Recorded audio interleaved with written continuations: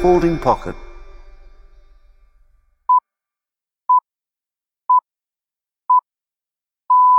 It's time now for the Chipping Forecast, issued by Folding Pocket on behalf of Andrew Cotter, Eddie Pepperell and special guest Ian Carter.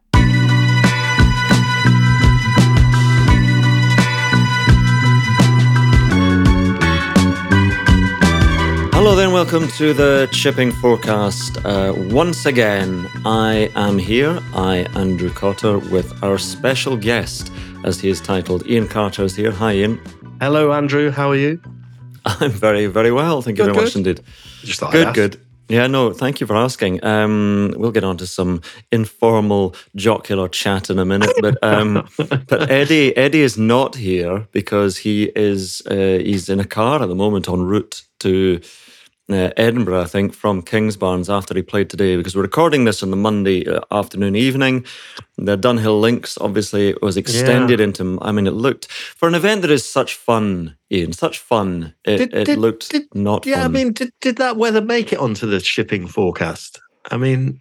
well, exactly. The shipping forecast said strong gales and rain. Actually, looking at the weather, to be serious for a moment, my goodness me, they had a month's rain in a weekend in Scotland, which, you know, we joke about the weather in Scotland, but actually serious, awful flooding, etc. And I don't know if you saw some of the pictures from, you know, Swilcan Burn was nearly overflowing. Horrific. And the Barry Burn, incredible. I mean, and it was so slow moving as well, just wasn't moving through. So a real shame for that event. I find it really incongruous as well, Andrew, because, and I know we have a lot of listeners in Scotland, so I hope they take it in the right spirit. But like you, I mean, I can't remember the last time I've seen a cloud, really. I mean, other than sort of over your head when you get one of your moods or something. Permanently.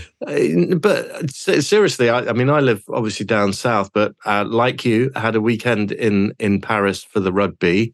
And I mean, it's just been glorious weather everywhere, you know, from Solheim Cup to Ryder Cup to last week at home to Paris. I mean, it's just been sensational. And then to have seen those images from Scotland, it's really, you know, all joking aside, it's just really distressing, isn't it? Because to see that wonderful golfing country just basically swamped is horrible. But they got a winner.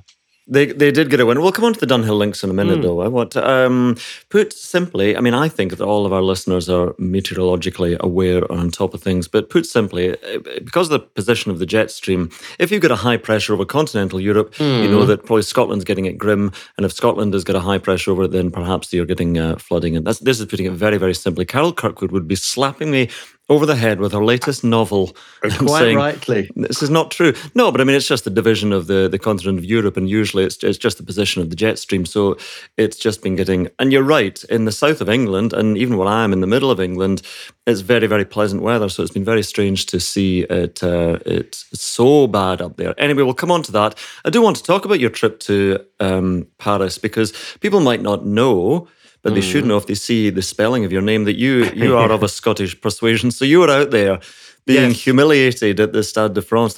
What an occasion, though.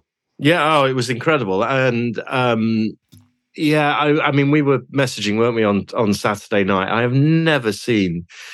I think the last time I saw that many Irish people was probably the K Club for the Ryder Cup in 2006. But they were all... What's that noise? I've got a message coming in from someone. Really? It's coming in, yeah. See if it's important. I'll give you my full attention. Oh, it's confirmation of a taxi I've got for this weekend. Great. Oh, really? Excellent. Excellent. Right. Good. That's for the quarterfinals, is it? Quarterfinals, yeah. Yeah, that won't feature Scotland because of a ridiculous draw, but let's not get bitter about that.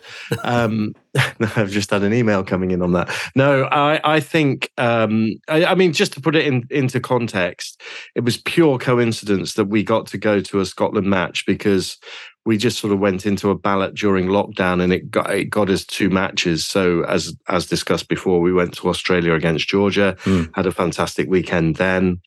And then, as luck would have it, this titanic match that was going to be between Ireland and Scotland. And I just really felt for you, because I know you were doing the BBC radio commentary, and you couldn't help but feel to get so excited. I actually said to my wife on the way, I said, this is probably the biggest sporting event that I've ever paid to go to. Yeah. That's what it felt like to me. I didn't get to the FA Cup final that was won by Leicester City. It felt so massive. And obviously coming off the back of being at the Ryder Cup for work and the Solheim Cup for work and the Open and the Masters and all of those great events that I'm lucky enough to go to because I'm being paid to go to them. But this was genuinely buying this ticket, and it was all over. Oh, it was terrible. It was all over within 5 minutes. Well, it was. No, 5 minutes. I mean, this is in danger of becoming a rugby pod, and there are enough quality ones out there if you want to listen to the good, the bad, and the rugby. That's the one. That's the one. I couldn't remember the name of it for a moment. But it's very good and occasionally bad, but all rugby. Anyway, always ugly. Always. So... James Lowe scored in the 1 minute and 10 seconds. You thought that's it, but then Scotland. We're going on about rugby here. Anyway, there was a passage of play, and you'll know this in terms of commentary. Scotland had 20 phases, battering away in the 22.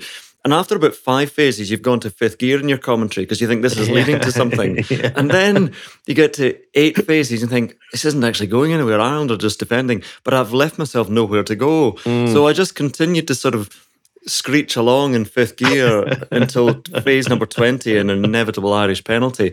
And I had to then take a break of about 2 minutes downing water because I had there was smoke coming out of my larynx. It was That's the worst thing, isn't it, when you're commentating? And actually, when you're commentating on golf, because the crescendos are that much more telegraphed, if you like, you can modulate your commentary, can't you, to be able to hit the high point when the ball disappears into the hole or the outcome is known. But in rugby, it just goes on and on and on. And you think, this is it. It's going to be and you get higher and higher. Nightmare. So then you think, shall I start again? Shall I go back down a gear, back down 2 gears and really ram the gearbox? And you can hear it whine, I'll go back down to 2nd gear and start again. But I didn't. I just carried on in 5th gear and sounded like an absolute moron. So you need an automatic.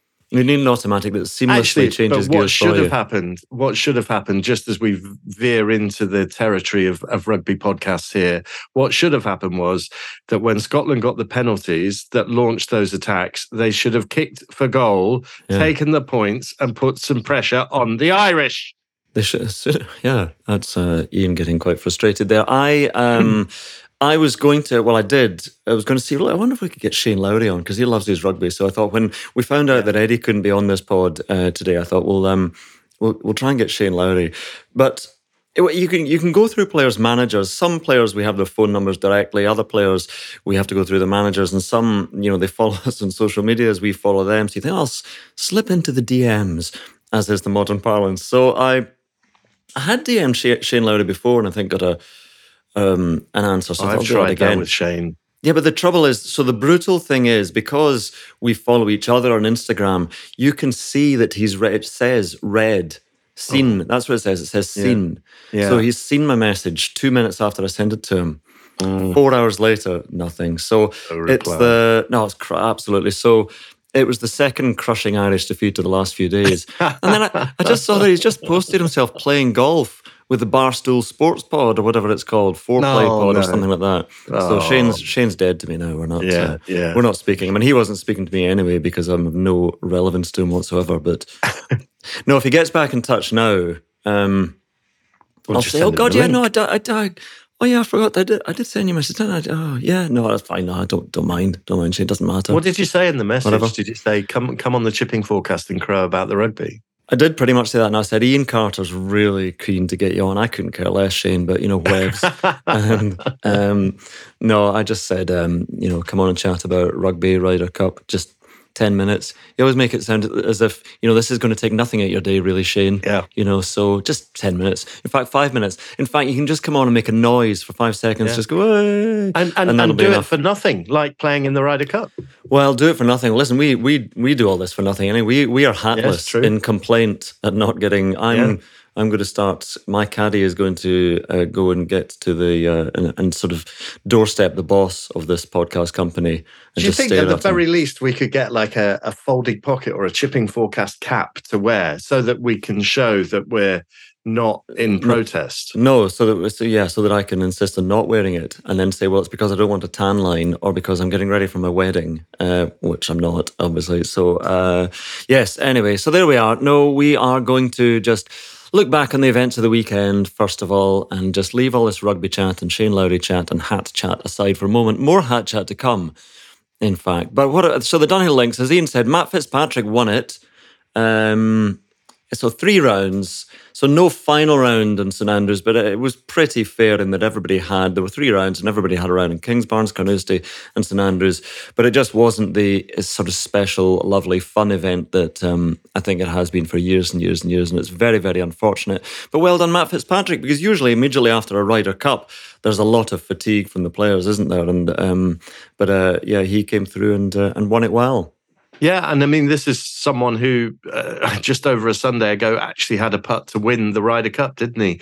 And didn't quite take that opportunity against Max Homer on the final green to snatch the half that would have given Europe their victory at that stage much earlier than that dramatic final day actually turned out. But Andrew is really putting together a career resume, I think is what they would call it in America. You know, when you think that since winning the US Open, he's now won, obviously on the PGA Tour, the RBC Heritage, which is a big event, and now adding the Dunhill Links, which again is a huge event. Played with his mum, Sue, in that as well. I know she was really excited to be playing in it, and is a Chipping Forecast listener. So well done, hello, Sue.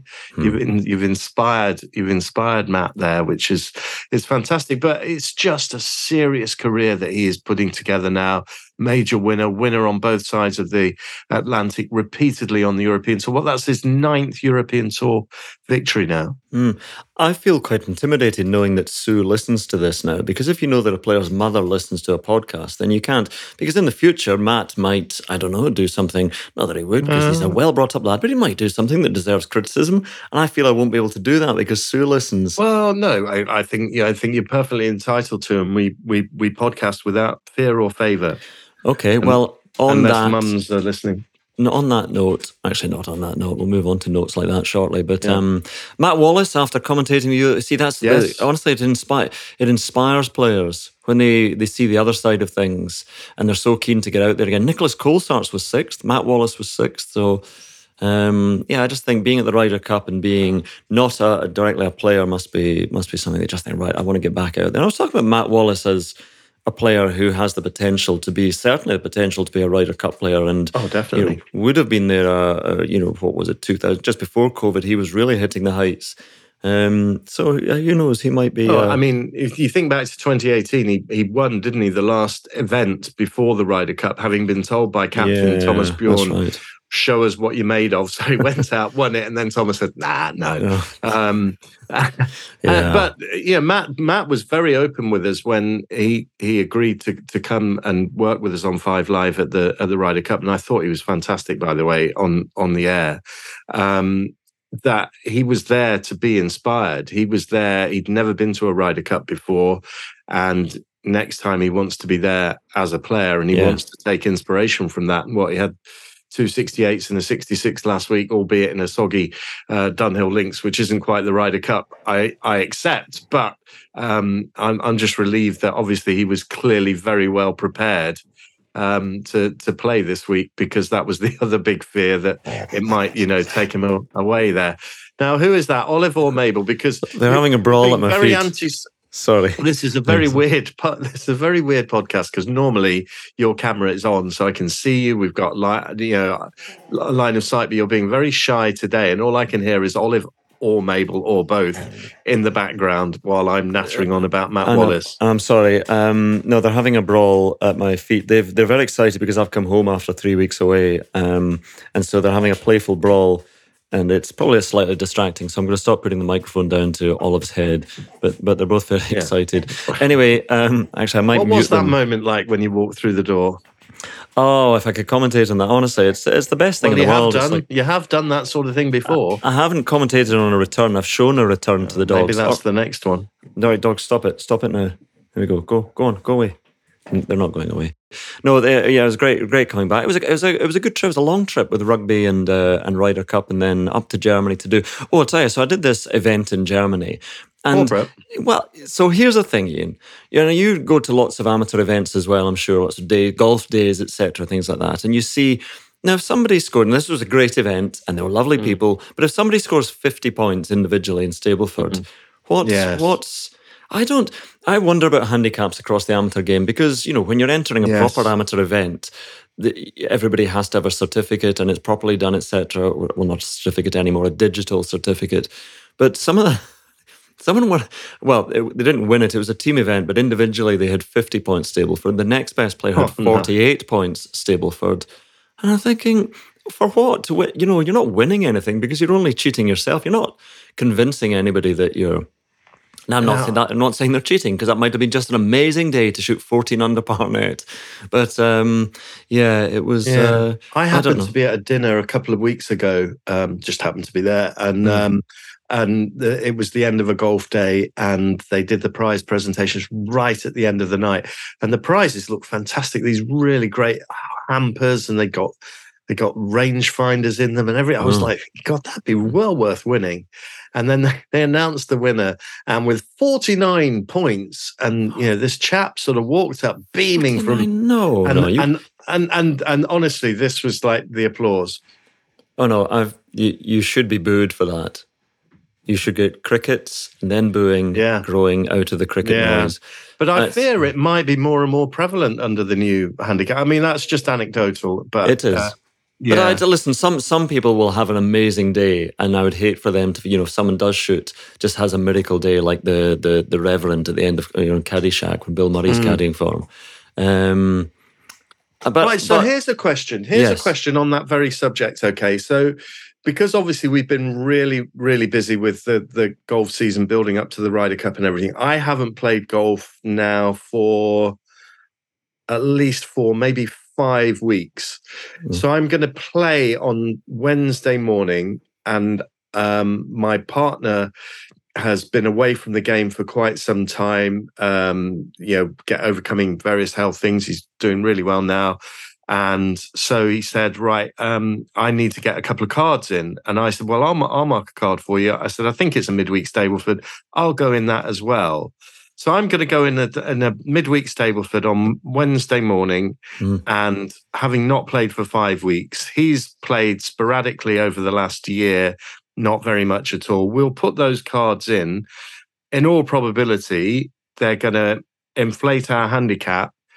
Is that the right thing to be doing? Or the chipping forecast at foldingpocket.co.uk would be interested in, or should I just treat that as a practice round, try and get myself back into the game, practice a bit, and genuinely get myself back to my usual kind of standard, which isn't great, but usual kind of standard, and then put a card in? I don't know. I think that, not playing for a few weeks is a bit of a layoff, but it's not. I think you should put it in because it's an average of your golfing performance over the year, your handicap. So I would, I would put a card. It depends what you want as well. So, do you want to? My target in golf was always to get my handicap as low as possible. Me too. And because I was always competing against myself. That's what I wanted to do, as I am in everything, competing against the demons. But you wanted to sort of set yourself a challenge of playing as well as you can and getting as low as you could. I couldn't imagine artificially inflating my handicap to win an umbrella or a packet of golf balls or something like that.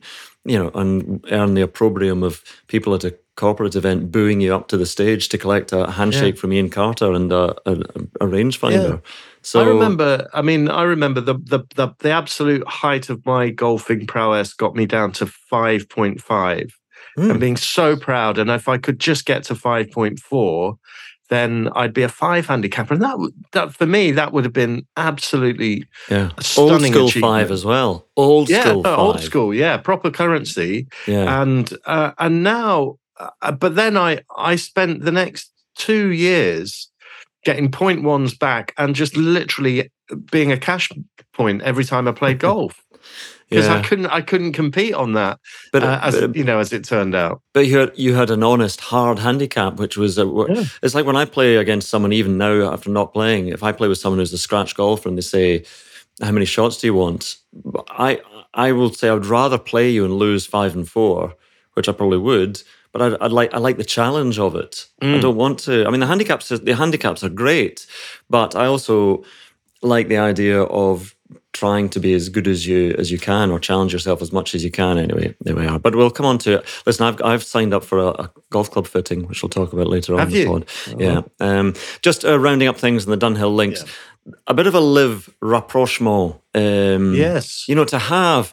First of all, I mean, it was remarked upon that Yasser Al-Rumayyan was playing. First of all, he entered it as Andrew Waterman.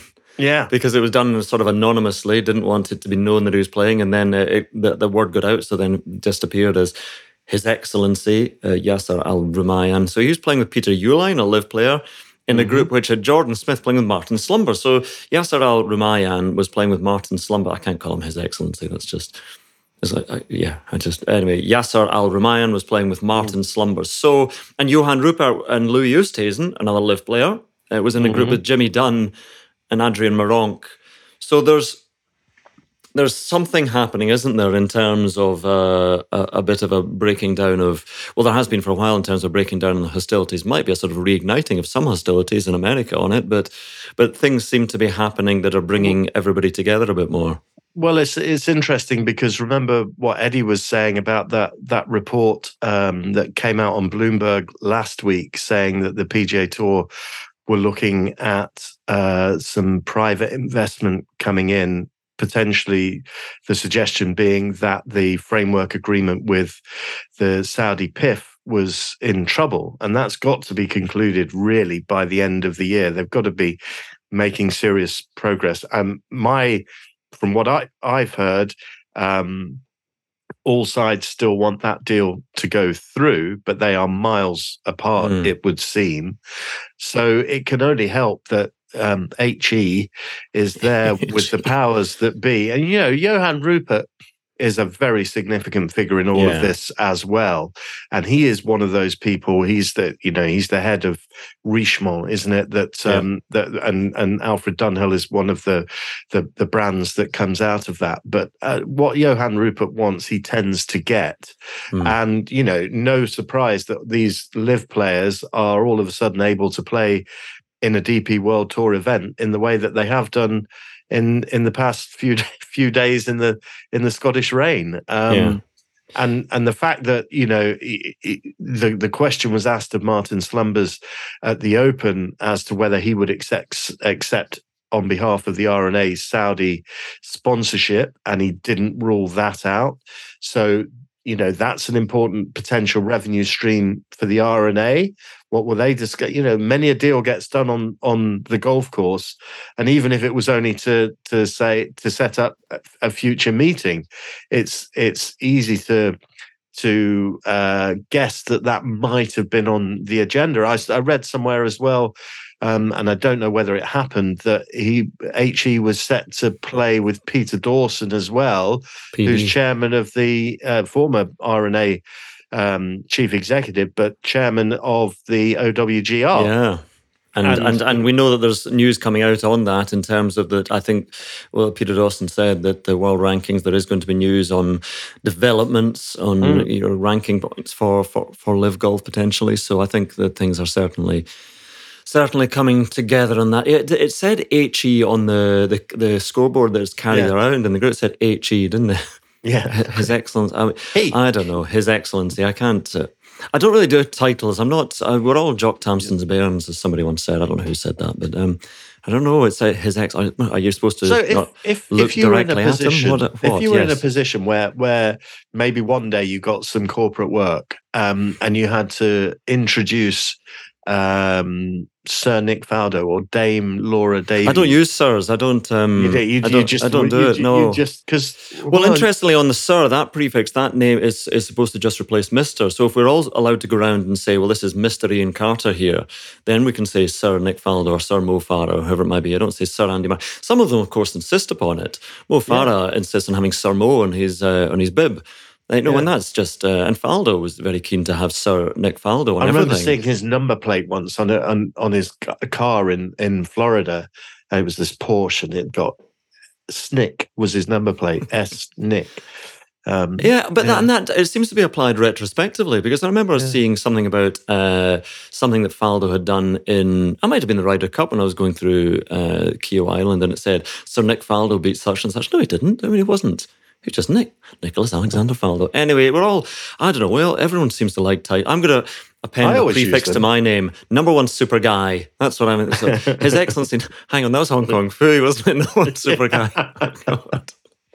Yeah, I'm going to refer to Ian Carter as SG, special guest Ian Carter, every time I speak to him. I like that. Everyone likes giving themselves titles and awards. People look at MBEs SG and put it as TCF. part of their Twitter handle or X handle, whatever it is now.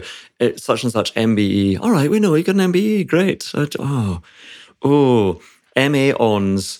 What about the BH Patrick Cantlay, bareheaded Patrick Cantlay? I mean, that's rumbling and rumbling, isn't it? It is rumbling. It's rumbling and rumbling and rumbling. So there was a report from Michael Bamberger, who writes for the Fire Pit Collective now, which is sort of collated golf writings there. And so apparently Cantlay was on, because there had all this chat, of course, about Patrick Cantlay apparently, not wearing a hat in protest and not being paid for the Ryder Cup. But he said, of course it's not. It's because I couldn't find a hat to fit me, or that I didn't want to avoid a tan line, or just don't wear a hat, or whatever it might be. But then this report suggested that, reported that, Cantlay on the first tee was alongside Xander Schauffele for the Friday morning foursomes match against McIlroy and Fleetwood. And then Steve Sands, who's the very experienced guy from NBC Golf Channel, asked him, no hat? And Cantlay replied, apparently, I'll wear a hat when I'm paid to be here, like he is, apparently pointing at the PGA of America's director of his media relations, isn't he? Julius Mason. Lovely guy, Julius. I love Julius Mason. He's a great guy. Anyway, so it appears to have been reignited, as you say. And then Stefan Schauffele, father of Xander Schauffele, in an interview as well, was insisting that players should get paid as well.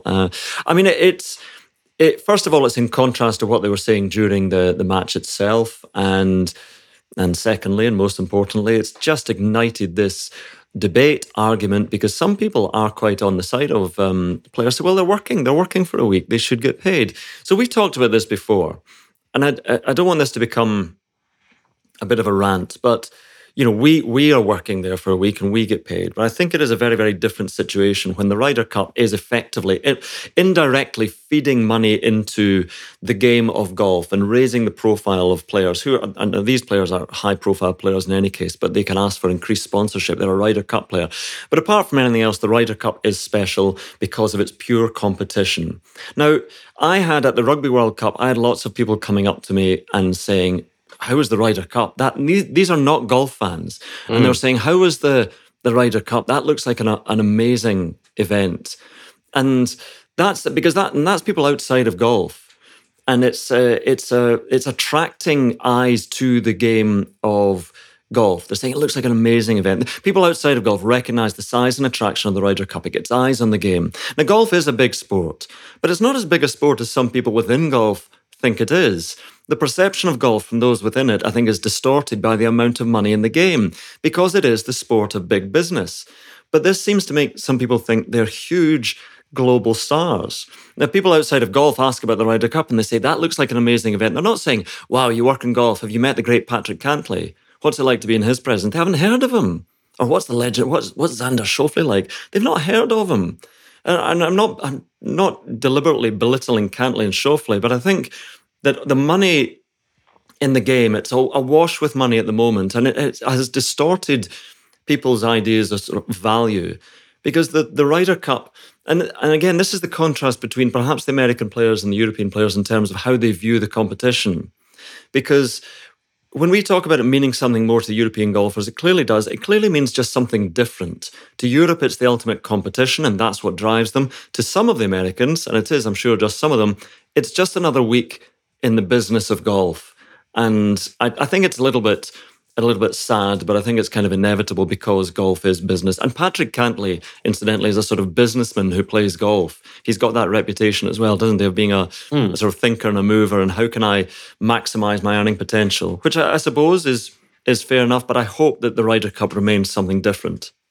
Yeah, it's something I've thought about a lot over the last 10 days or so. I remember vividly walking around Marco Simone and just seeing the size of the infrastructure there, and just being reminded of how massive the Ryder Cup has become. And coming over that bridge into the main spectator area at Marco Simone, and the first thing you see is it's not a shop, it's a superstore selling Ryder Cup merchandise. And on Sunday morning, we came in early because my producer wanted to get a souvenir, and then we saw the length of the queues to get in there, and just said, "Oh, stuff that. We're not going to bother." But that's just indicative of how much money is just flowing through a Ryder Cup.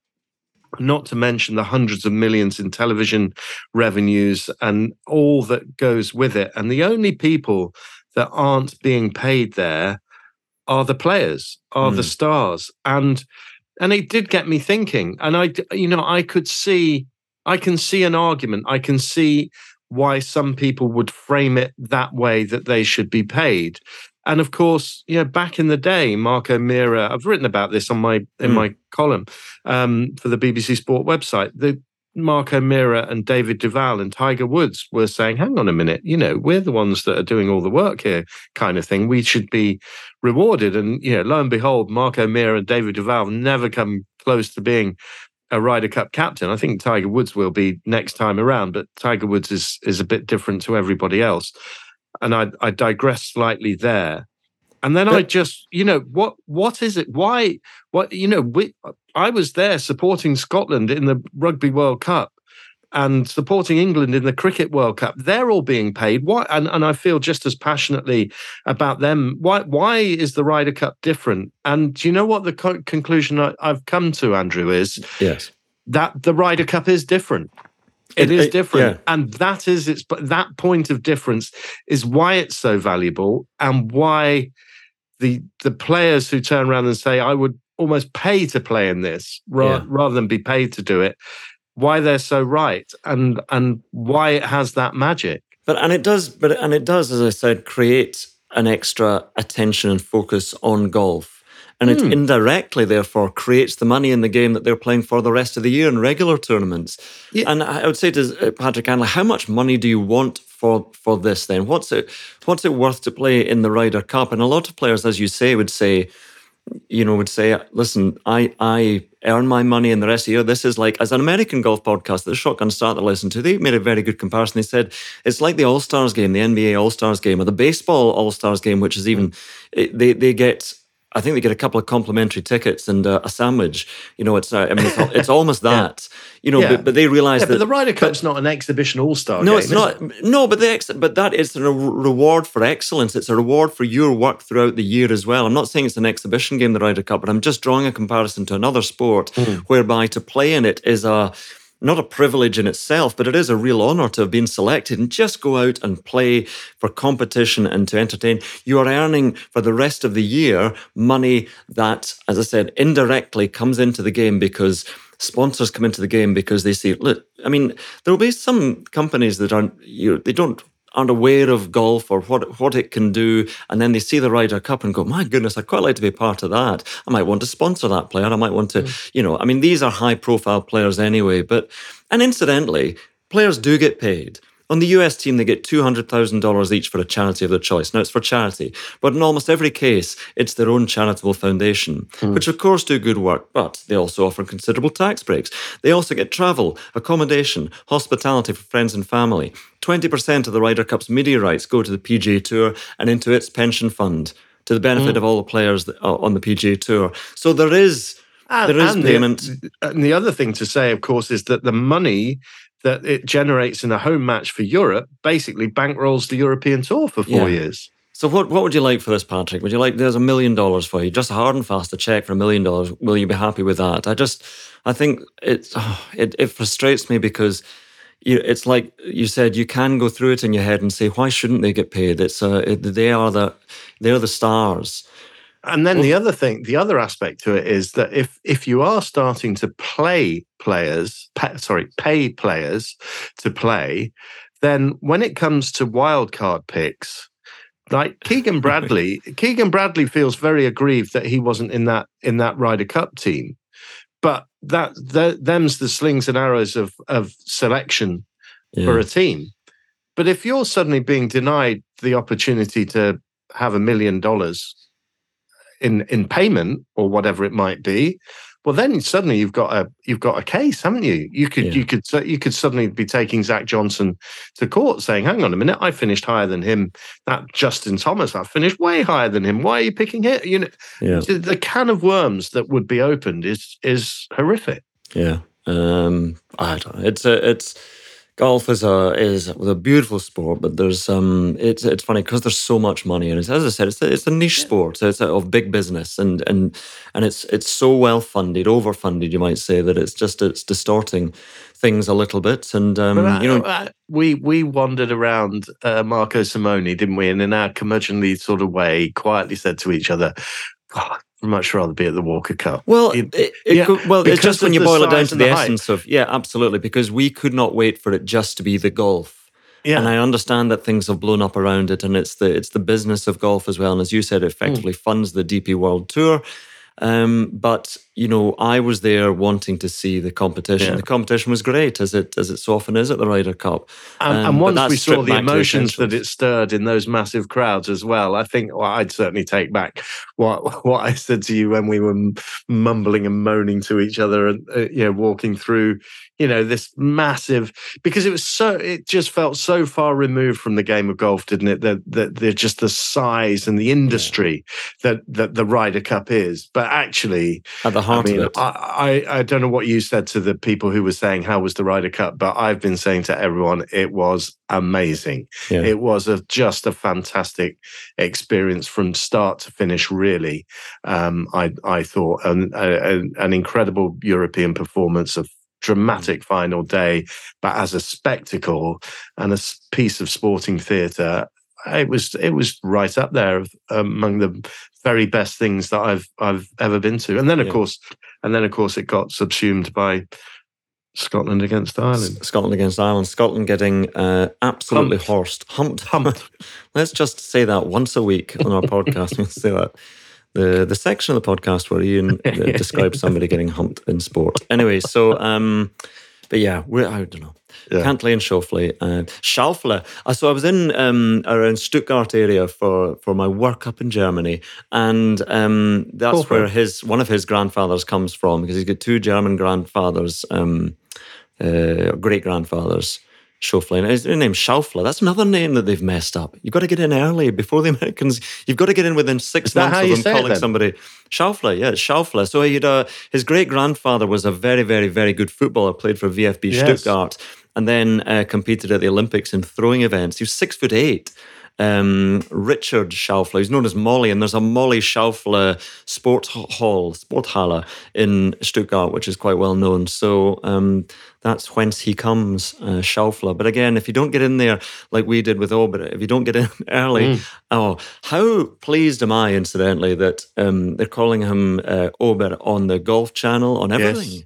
Yeah, yet the BBC is still global. Spelling it wrongly, Ian. So you've got to have a word with them. And Well, I did have a word. I had a word on that, and they the reply was that they don't do that for any of the overseas names. So, like Jurgen, spelling it wrongly, then Jurgen Klopp should have various things. I can't remember what's it called? Umlaut.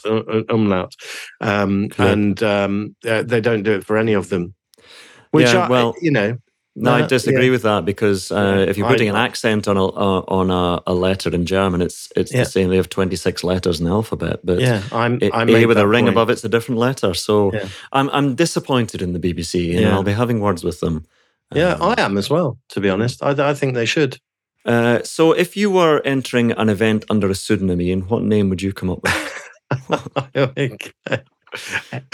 Ex-BBC correspondent, probably. What would I guide? Andrew Waterman. Where have they come up with Andrew Waterman? I don't know. Who is Andrew Waterman? Who is it? So I googled Andrew Waterman. It was all Dennis Waterman, who's sadly no longer with us. No. But anyway, so there we go.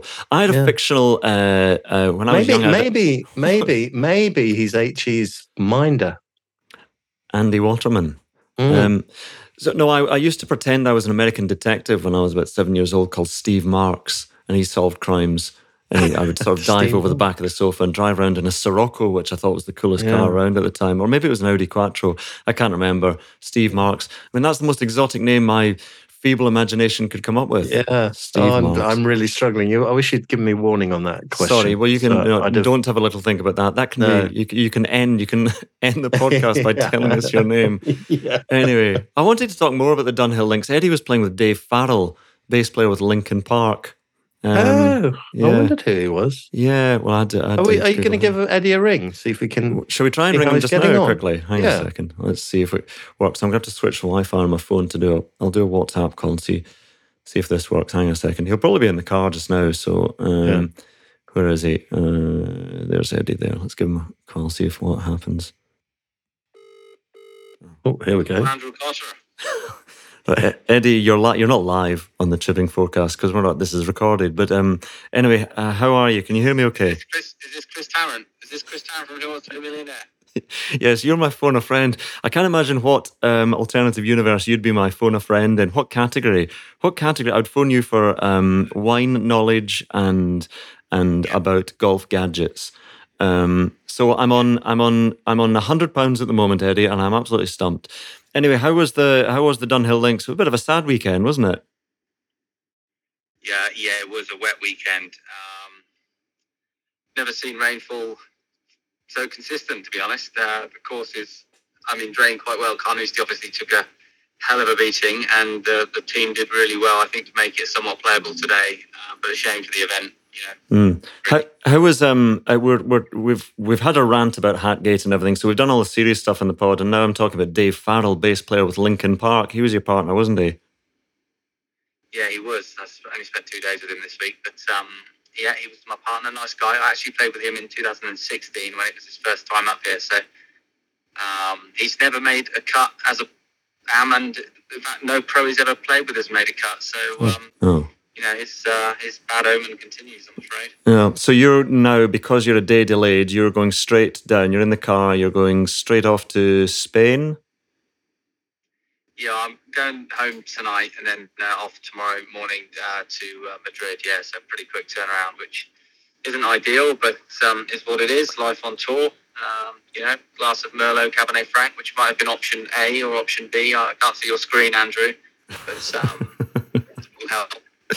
Oh dear. All right. Okay. We're going to let you carry on with your journey. We'll speak properly. You'll be back fully on the podcast next week, I presume, after a glorious finish in Madrid. Is it a course you like? Is it a tournament you like? I do. Yeah, we're usually playing for second place because John Rahm goes around that place at about 35 under par usually. So he's there this week, which is nice. But I like it. Yeah, love Madrid, love Spain generally. So I'm looking forward to the next two weeks. And nice to get some sun and out of miserable Scotland, something you'd know all about, Andrew. Well, that's a harsh way to end this phone call, but probably factually accurate. Anyway, it has been a bit rainy there, but I know it's usually an event you love, the Dunhill Links, so you'll be back next year playing with, they'll put you back with Bloomberg next year. Right, okay. We'll let you go, Eddie. Safe travels, and we'll speak next week. Bye now. Good luck, Andrew. Cheers, thank you. Not Ian. There we are, that's Eddie Pepperell, golfer. What? He wouldn't have been able to hear me. I suddenly realised, so I just didn't join in that conversation. No, I was trying to. While I was speaking to him, I was thinking to him, I was thinking, is there a way I can make him hear you? And there wasn't really. Anyway, Dave Farrell, bass player of Linkin Park, also toured with Tasty Snacks with an X, a Christian punk and ska band. I don't know why I was looking up Dave Farrell. He's got a degree in philosophy from UCLA and used to do a golf podcast with his friend Brendan Steele. He joined Liv. Yeah, he did, didn't he? Yeah. Wow. Anyway, there we are. So let's move it. We've circled back. We've circled back, as people say sometimes these days. We've circled back to the Dunhill Link. So let's move on again from that. Yeah. The other event, taking PGA Tour. Yeah. But I saw Luke List won. Yes, lucrative. Lucrative List. But won and won a playoff, 5-man playoff, hold a 45-footer. But Ludwig Ober was in there as well. So, I mean, he is, now just trying to hammer out the PGA Tour events because he's sort of fresh out of. It's amazing being a Ryder Cup player before you've really established yourself on the PGA Tour. But I think everyone is sitting up and taking notice of his talent now. Do you think he'll win before the year is out? I think there's he may well. I think there's every chance, when you get the events which are slightly less strongly attended, that, I mean, he's playing this week in the Shriners Children's Open in Las Vegas. But the story about Lexi Thompson is playing. Now, Lexi Thompson, it's been done before with Annika Sorenstam, with Michelle Wee playing, a couple of others have played. And obviously it gets attention. Now, they are able to give a sponsor's invitation. So it's not taking a place away from anyone else. And they're allowed to give a sponsor's invitation to whoever they want. So I quite like it. It creates a little bit of extra interest. But when it was announced that she was going to play in it, Lexi Thompson had been having a wretched year. She came into the Solheim Cup.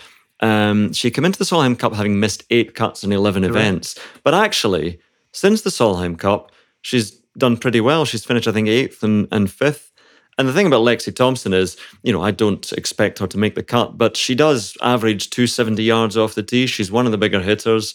It's not a particularly long course in Las Vegas. It's about 7,000, maybe 7,100 yards or so. It's not a brutally long course. So, it'd be interesting. And that's the whole point, people getting interested in it. This is my ignorance now. Is Las Vegas at altitude? This is my ignorance as well. And I think if you're playing, I don't know. I've half a feeling it might be, but it might not be. But anyway, your point's absolutely valid in terms of the length that she can generate. My issue with, I don't know whether it's a good thing or a bad thing. I mean, it's got us talking about the tournament. So in that respect, do you think it might look bad if she plays poorly? Exactly. She's and putting people will say, her reputation and women's golf's reputation on the line somewhat there. I mean, I think back to Annika Sorenstam when she played the Colonial back, when was it, 2003, 4, something like that. She was utterly dominant in the women's game at the time. Michelle Wee, when she played she played a number of men's events, didn't she? She actually played the European Masters at Cron-sur-Sierre. And again, she was this kind of phenom that had come into the game, was hitting the ball miles, was generating an awful lot of publicity. This just seems the weirdest season imaginable to get Lexi Thompson involved. It does, very much so, yeah, because she hasn't been playing well, and she's not the force she was, certainly. But you're right, it's a very, maybe very Rose Zhang or something like that. But even then, I don't think that would have been. I think the strength of the women's game is there, and it's about providing a platform for it without having to borrow into. I'm slightly uneasy about the whole thing, really, I think. Yeah. 610 meters, Las Vegas, so it's 2,000 feet thereabouts. So it's not really altitude. No, it's not making but it'll be warm, it'll be dry, the ball will be going a long way. The Shriners. So the Shriners, Ian, do you know do you know about the Shriners? I mean, you should do. Yeah. No. Well, I just find it one of those annoying tournament names that's really weird to have to write. Well, it's a weird group. Without wishing to offend our Shriners listeners, there's something. America is quite a sort of a clubby society based, when you think about frat houses and sororities, etc. And the Shriners are a Masonic society. So I first found out about the Shriners when we went to Medina for the 2006 USPGA. It's a Masonic society, and Medina was one of their golf clubs. It was created by the Shriners, who were known at the time, and until fairly recently, the full title was the Ancient Arabic Order of the Nobles of the Mystic Shrine. So they gave themselves this exotic title in the 1870s, this sort of Arabic feel to it, because that was the height of exotica. And John Wayne, he was a Shriner. And so Medina, that's why Medina is called Medina, the golf club, because it's named after Medina, one of the holy cities of Islam in Saudi Arabia. So, and it's why the clubhouse there looks the way it does, with the arabesque towers and domes. Yes. And the lake that on the 17th hole that a few people went into, the par 3, that is Lake Khadija. And she was the wife of Muhammad, the Prophet Muhammad. So there we are. They changed the name of the shore for those tee shots that Tiger Woods and Luke Donald hit. Oh, I just remember watching those tee shots from. Well, I remember watching it because you'd wait up on that tee and the pressure there, and you'd see the groups in front teeing off before you got down to the green to watch your own group. And I just thought that how they do this under that pressure and the crowd and everything, the ball just sailing and drifting down to the green with the waterways. I just thought you were stationed there, weren't you, on the last day at Medina? Yes. So there's if you ever see Justin Rose holding his putt and sort of waddling celebration, because he sort of put his arms out it's like a RoboCop walk, wasn't it? A Robo-Penguin, and I'm sort of in the background as Mickelson gives these thumbs up to Rose. That was a great. That's what I missed about the Ryder Cup this year. I really do miss being out there in the heat of battle. But there we are, the Shriners, and they now have this sort of Shriners Children's Hospitals, which they fund. So, and they sponsor this event. So we'll see how Lexi Thompson gets on, but I'm very interested to see how Ludwig carries on doing as well. Yes. Yeah. Sorry, go on. Well, I was just going to say, what marks out of 10 for his Ryder Cup debut? I mean, he was on the right side of a 9-7 victory. Won both his foursomes.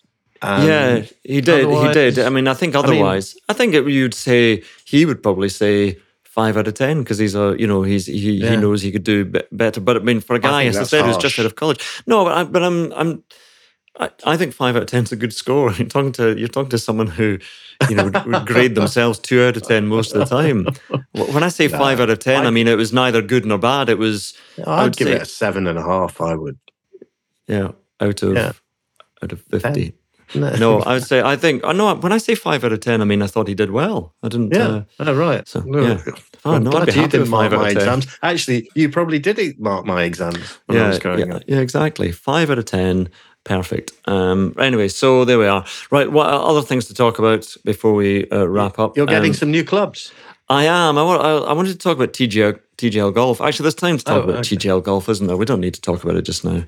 They were having a bit of a launch. We can talk about. There's plenty of time to talk between now and January about TGL Golf. So we'll maybe just leave that. I am going to get some new clubs because I've got about 4 or 5 sets of irons.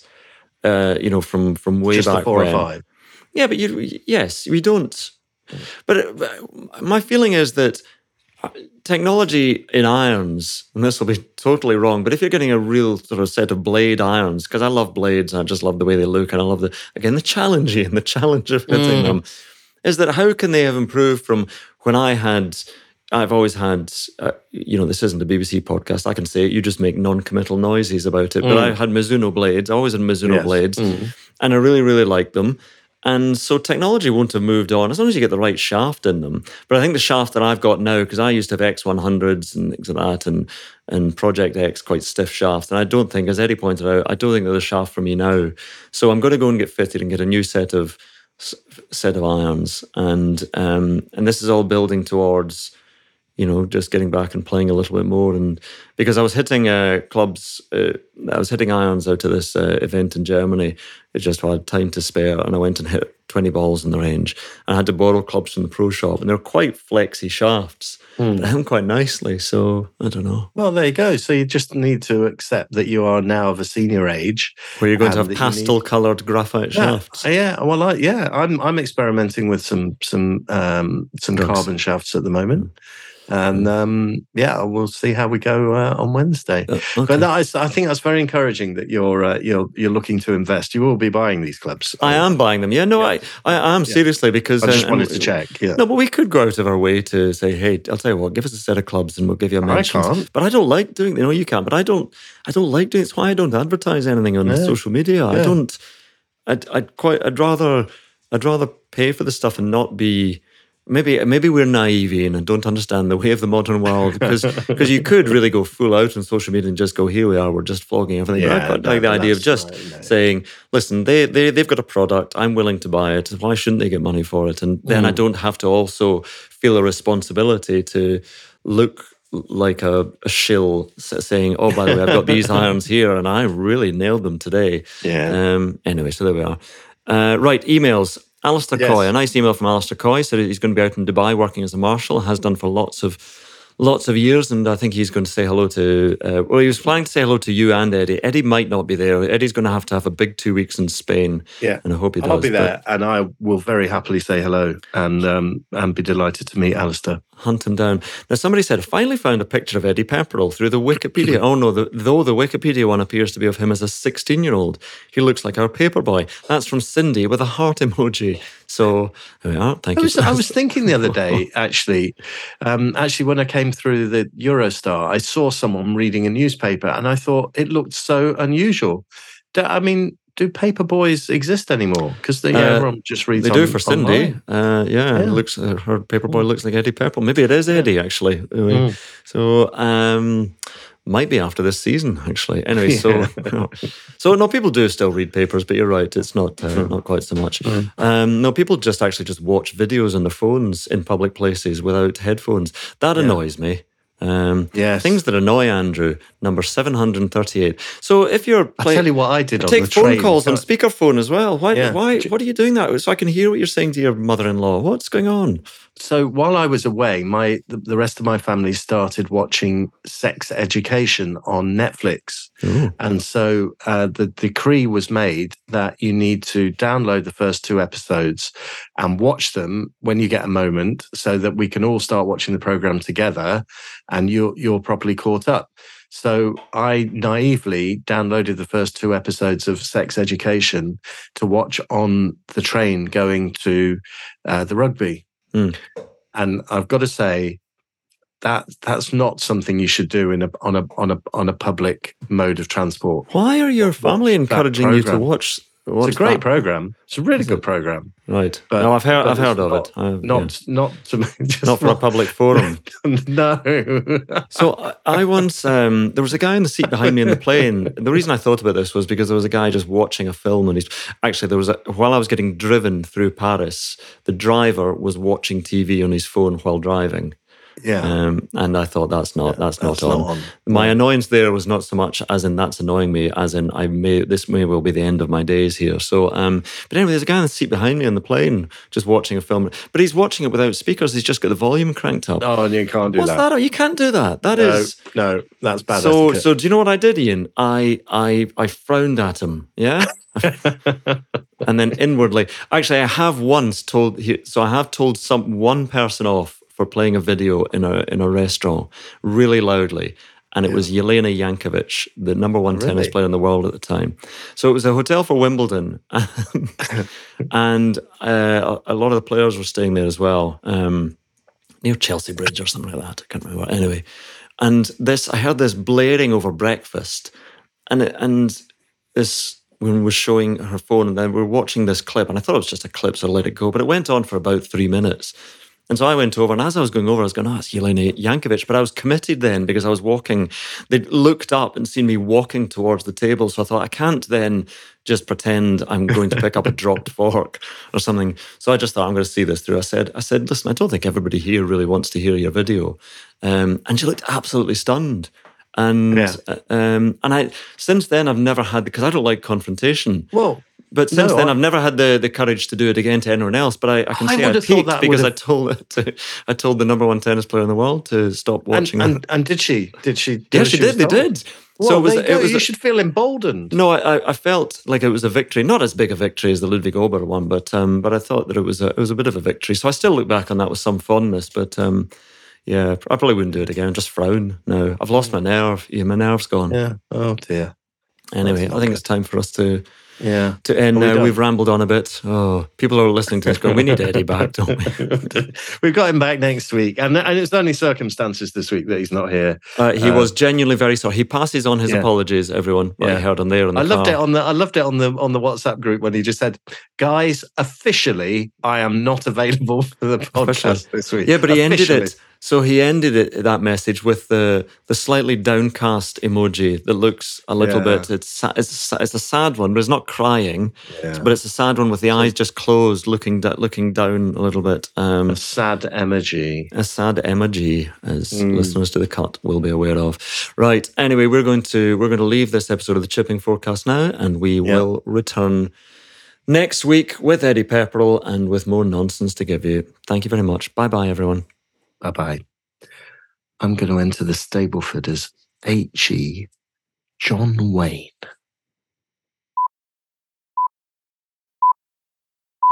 And that completes this edition of the Chipping Forecast.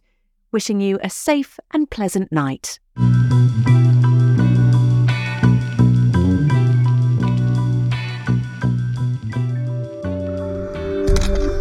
Folding Pocket.